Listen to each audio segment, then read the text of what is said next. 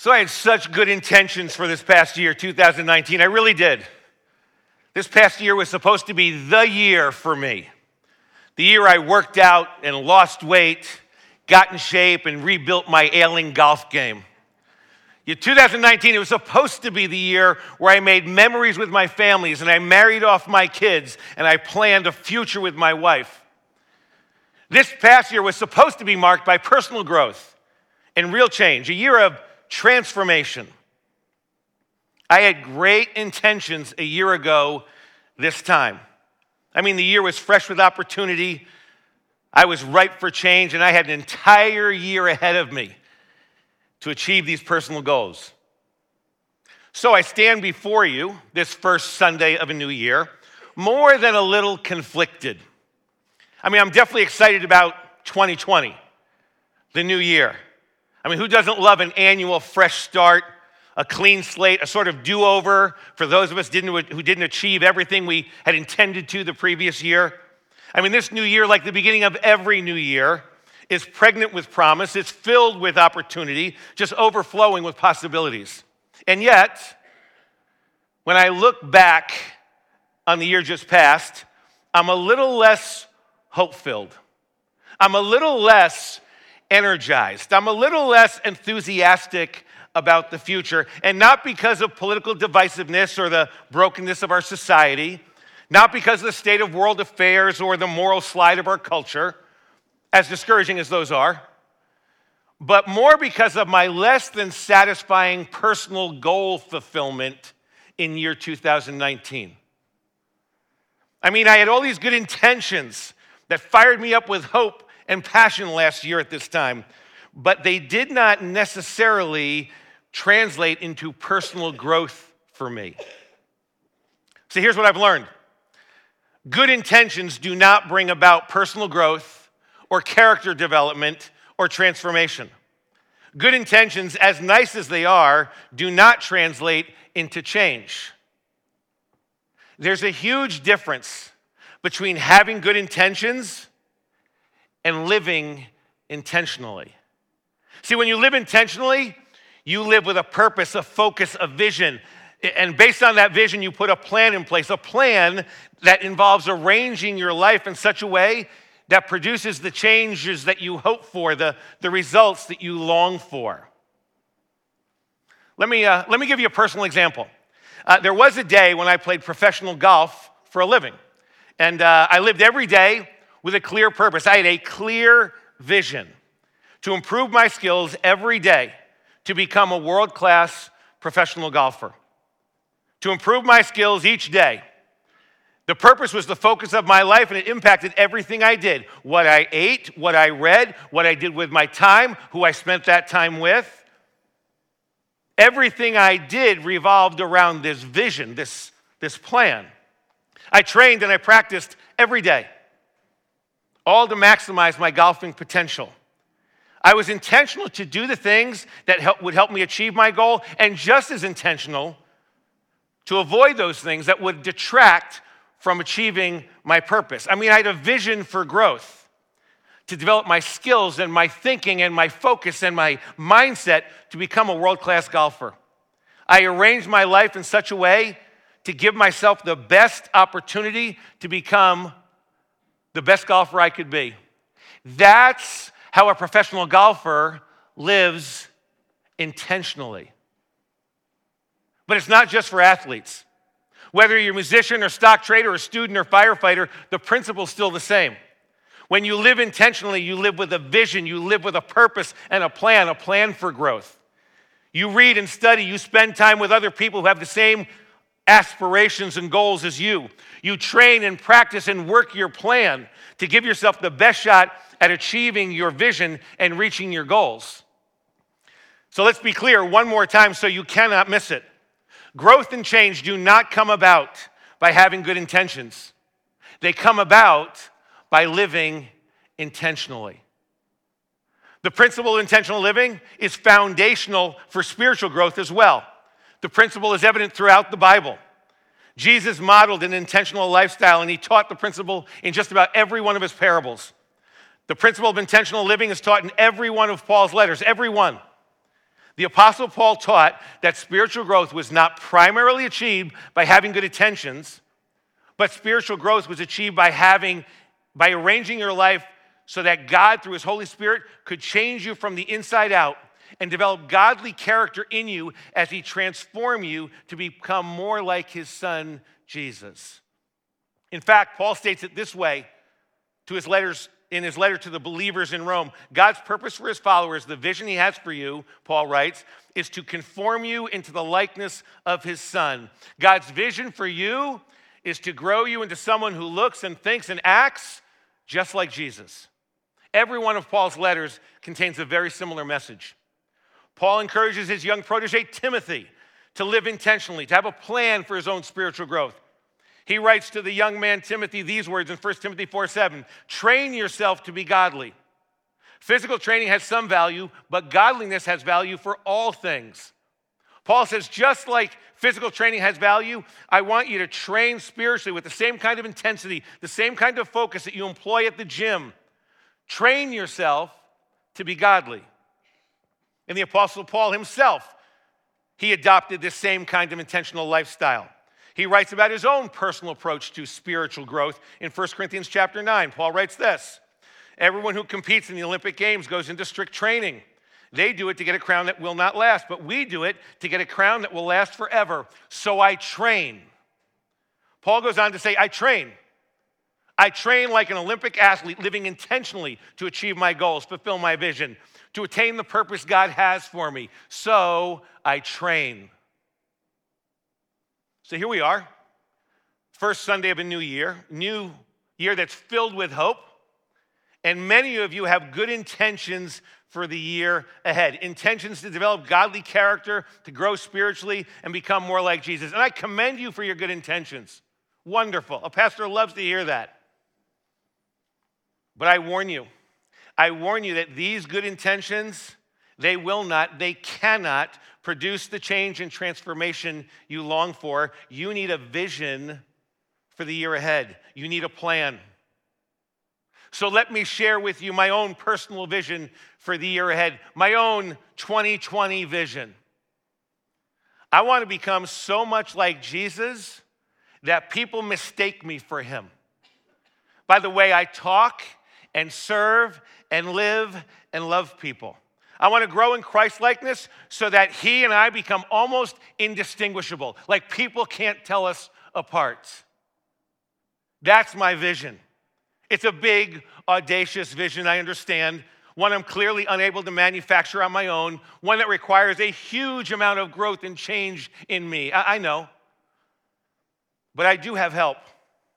I have help because I happen to know that my vision lines up with God's vision for me. And for you, for that matter. We read God's purpose, his vision for you and me just a few minutes ago. Do you remember? Paul wrote this in Romans 8:29. God determined that his purpose for you as a follower of Jesus is to conform you to the image of his son, Jesus. God's purpose for us is to make us like him so you and I can represent him, represent Jesus to a watching world. And if you and I are to realize God's purpose for us and become more like Jesus in 2020, we need a plan, because here's what I do know. No one drifts into a life of discipleship. No one accidentally backs into Christ-like character or stumbles into selfless living. It just doesn't happen. God's Holy Spirit does the work of transformation in us, but you and I have to live intentionally. We have to do our part so that Christ can be formed in us. That's another way that Paul states God's purpose for you and me in Galatians chapter 4. So let me suggest a plan for spiritual growth for the new year. A spiritual growth plan for 2020. A tried and true process for genuine spiritual transformation. It's found in Colossians chapter 3. I know that the entire Bible actually serves as a plan for this kind of intentional lifestyle. That's why in our starting point groups, we say that Bible stands for basic instructions before leaving earth. But that would take too long. So for the sake of time, I want to shrink it down and refer to this short passage in Colossians chapter 3, because it cites 4 practices of an intentional lifestyle, 4 ways that you and I can arrange our life so God can shape us to be more like Jesus in year 2020. So here we go. Colossians chapter 3, I'll start reading in verse 12. Therefore, as God's chosen people, holy and dearly loved, clothe yourselves with compassion, kindness, humility, gentleness, and patience. Bear with each other and forgive whatever grievances you may have against one another. Forgive as the Lord forgave you. And over all these virtues, put on love, which binds them all together in perfect unity. Let the peace of Christ rule in your hearts, since as members of one body, you were called to peace, and be thankful. Paul makes the case here that an intentional lifestyle for spiritual growth involves other people. It's not just between you and God. I say that because I hear that a lot. Oh, it's just me and God. Your Bible actually doesn't say that. Your Bible teaches that God uses those around you to help you grow and become more like Jesus. We call it community around here. How else are you going to learn to be compassionate, kind, humble, gentle, and patient? I mean, where else do you learn to forgive and love and defer to others and be thankful doing it? You can't learn this stuff by yourself. You don't develop these character qualities on your own when it's just you and God. The first practice in a plan for spiritual growth is community. It's to surround yourself with some people, a small group of people, imperfect, sometimes difficult to deal with sinful people, and then let God use their selfishness and their sinfulness help mold Christ-like character in you. You know what? Some of you need a few hard-to-love, frustratingly difficult people around you to knock off some of your rough edges, to strengthen your character, to be more like Jesus. Some of you maybe haven't grown in years. You know why? Because you're unwilling to be inconvenienced or to leave your comfortable isolation. See, the question is, if you really want to grow, do you really want to grow? Because if you want to grow, you can make a decision to leave your powerless, isolated lifestyle so you can grow this year. You can grow in 2020. I would encourage you, Chris told you about it, you can sign up to join some sort of community group this winter and let God use them to help you grow. Starting Point, Living Free, community groups, doesn't matter, whatever. Groups that will help you grow. They'll start up in a couple of weeks, but you can sign up online today. You need to make a decision today because your good intentions just won't get you there. To join some sort of community so God can use them to mold Christ-like character in you. Because you and I, we need other people to grow. You need community. Second practice of an intentional lifestyle for spiritual growth, back to Colossians chapter 3, picking up in verse 16. Let the word of Christ dwell in you richly as you teach and admonish one another with all wisdom, and as you sing psalms, hymns, and spiritual songs with gratitude in your hearts to God. You know what that sounds like? Sounds like a worship service to me. Sounds like genuine worship. Drinking in the truth of God's word, applying it to our daily lives, linked with songs of praise to God from hearts full of gratitude for what he's done for us. That's worship. A lifestyle of spiritual growth, it doesn't miss an opportunity to worship God. I mean, why would you? It's not like we have to worship, it's that we get to. Think of it. We get to worship the creator of the universe, the one who loved us and sought us. We get to worship the one who saved us by giving up his son for us. We get to worship Jesus, this great God and Savior of ours. It's not like we have to, it's we get to. Why would you miss an opportunity like that? If you want to grow in your love for God and people this year, you need to renew your commitment to worshiping God. I mean, let's get real intentional in 2020. Coming prepared each week to give of yourself out of a grateful heart, ready to sing and give and pray and hear from God's word. Coming each week with an open Bible and an open heart. That should be our posture. Coming ready to hear God speak to you, because he will. He will show you how he wants to grow you to be more like his son. How do I know he'll show you? Because those who seek him will find him. I'm going to challenge you to try not to miss 1 week, not one opportunity for corporate worship this upcoming year. Because God will change you. God will transform you as you worship him. Because we become like the one we worship. Back to Colossians 3. Third practice of an intentional lifestyle for spiritual growth, found in the same verse we just read, first half of verse 16. Let the word of Christ dwell in you richly as you teach and admonish one another with all wisdom. I want you to pay really close attention to the pronoun the Apostle Paul uses here. Let the word of Christ dwell in you richly as you teach and admonish one another with all wisdom. I remind you that Paul wrote this, it was not written to a pastor but a church. It was written to the people of the church. See, this word needs to be living and active in you is what it says. And you're to teach and admonish each other with the truth of Scripture. It's not only the pastor's job. The word needs to dwell in you, and you teach, you admonish one another with all wisdom. That's what it says. You know what this means? It means that you need to learn to feed yourself spiritually. We call it ownership at BlackRock, where you own your faith and you take responsibility for your own spiritual growth. You listen to God and you discern what specific and unique growth opportunities you need to experience and deepen your walk and stretch your faith. You take ownership of your faith. This teaching from the pulpit, this once a week foray into God's word, it's only a supplement to your own personal reading and study of Scripture. 30 minutes a week cannot feed and nourish you spiritually if you really want to grow to become like Jesus. It's a supplement at best. You need to feed yourself. In fact, you'll never experience significant growth if you rely on a vicarious relationship with God and His Word in a 30-minute sermon. It's not only realistic, it's in direct contradiction to this passage of Scripture. The Word needs to dwell richly in you, and you teach. You admonish one another with all wisdom. See, God will change you. God will grow you to be more like Jesus when you own your faith and you take responsibility for your own spiritual growth and you learn to feed yourself spiritually. Then you'll grow. Make 2020 a year of growth. Let me give you a little heads up, actually. BlackRock is going to be very intentional this winter as church-wide we engage what we're calling the Red Letter Challenge. The entire church is going to feed on a daily portion of Scripture together, focusing on the very words of Jesus, the red letters in your Bible. And we're going to read and practice them as a community of believers.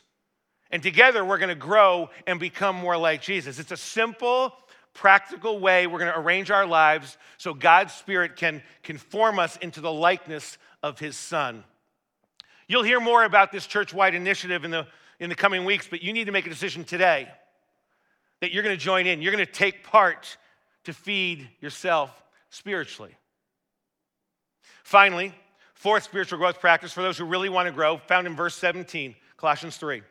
And whatever you do, whether in word or deed, do it all in the name of the Lord Jesus, giving thanks to God the Father through Him. Paul continues this thought in verses 23 and 24. In fact, whatever you do, work at it with all your heart as working for the Lord, not for men, since you know that you'll receive an inheritance from the Lord as a reward. It's the Lord Christ you are serving. It says here that those who really want to grow to be more like Jesus, serve. See, when you serve others, God is honored, His church is built, and you're grown in the process. God develops Christ-like character in you as you serve. So if you want to grow in 2020, you just need to find a place to serve, a place where you can use your gifts and your passions to honor God by blessing others. Whether it's parking cars or brewing coffee or teaching children or welcoming people at the front door, whatever it is, do it with all your heart, with all the purpose and passion God supplies, because Paul reminds us it's the Lord God that you're serving. If you want to grow in 2020, step up and serve. Find a place to serve, because you're never more like Jesus than when you serve others. Jesus needed to remind His disciples of His own personal mission statement from time to time. He said this, Jesus said that He came to serve, not to be served, but to serve and to give His life for the sake of others. 4 spiritual growth practices, very practical, very simple. You know them, but your good intentions are not going to get you there. You need a plan. 2020 can be a year of change, a year of growth for you and me. It can be a year of transformation. And I know you have good intentions. But I want you to take advantage of this new year on the front end here and have a plan for spiritual growth, a plan that includes community and worship and ownership and serving. So 2020 is a year with no regrets, no missed opportunities, no disappointment over what could have been, no conflicted mindset when you stand here a year later, but to live intentionally as a disciple of Jesus who God is changing day by day into the likeness of his Son. What do you say, church? I say we go beyond good intentions and we make 2020 a year where we live intentionally. Thank you for watching BlackRock's Sermon of the Week. We're so glad you found us, and we hope that this message helped you feel more connected to God. In talking about connection, we find that it's super important for people to be connected to others and to a community in order to grow in their faith. So if you're in our area, we want to invite you to join us for one of our services. You can find out more about our times and locations right here on this webpage. And if you're not in the area, don't worry. We encourage you to join a local church where you are. There you'll find people who can walk alongside you and help you continue to grow in your faith. So we hope that you join us next week, and thank you so much for watching.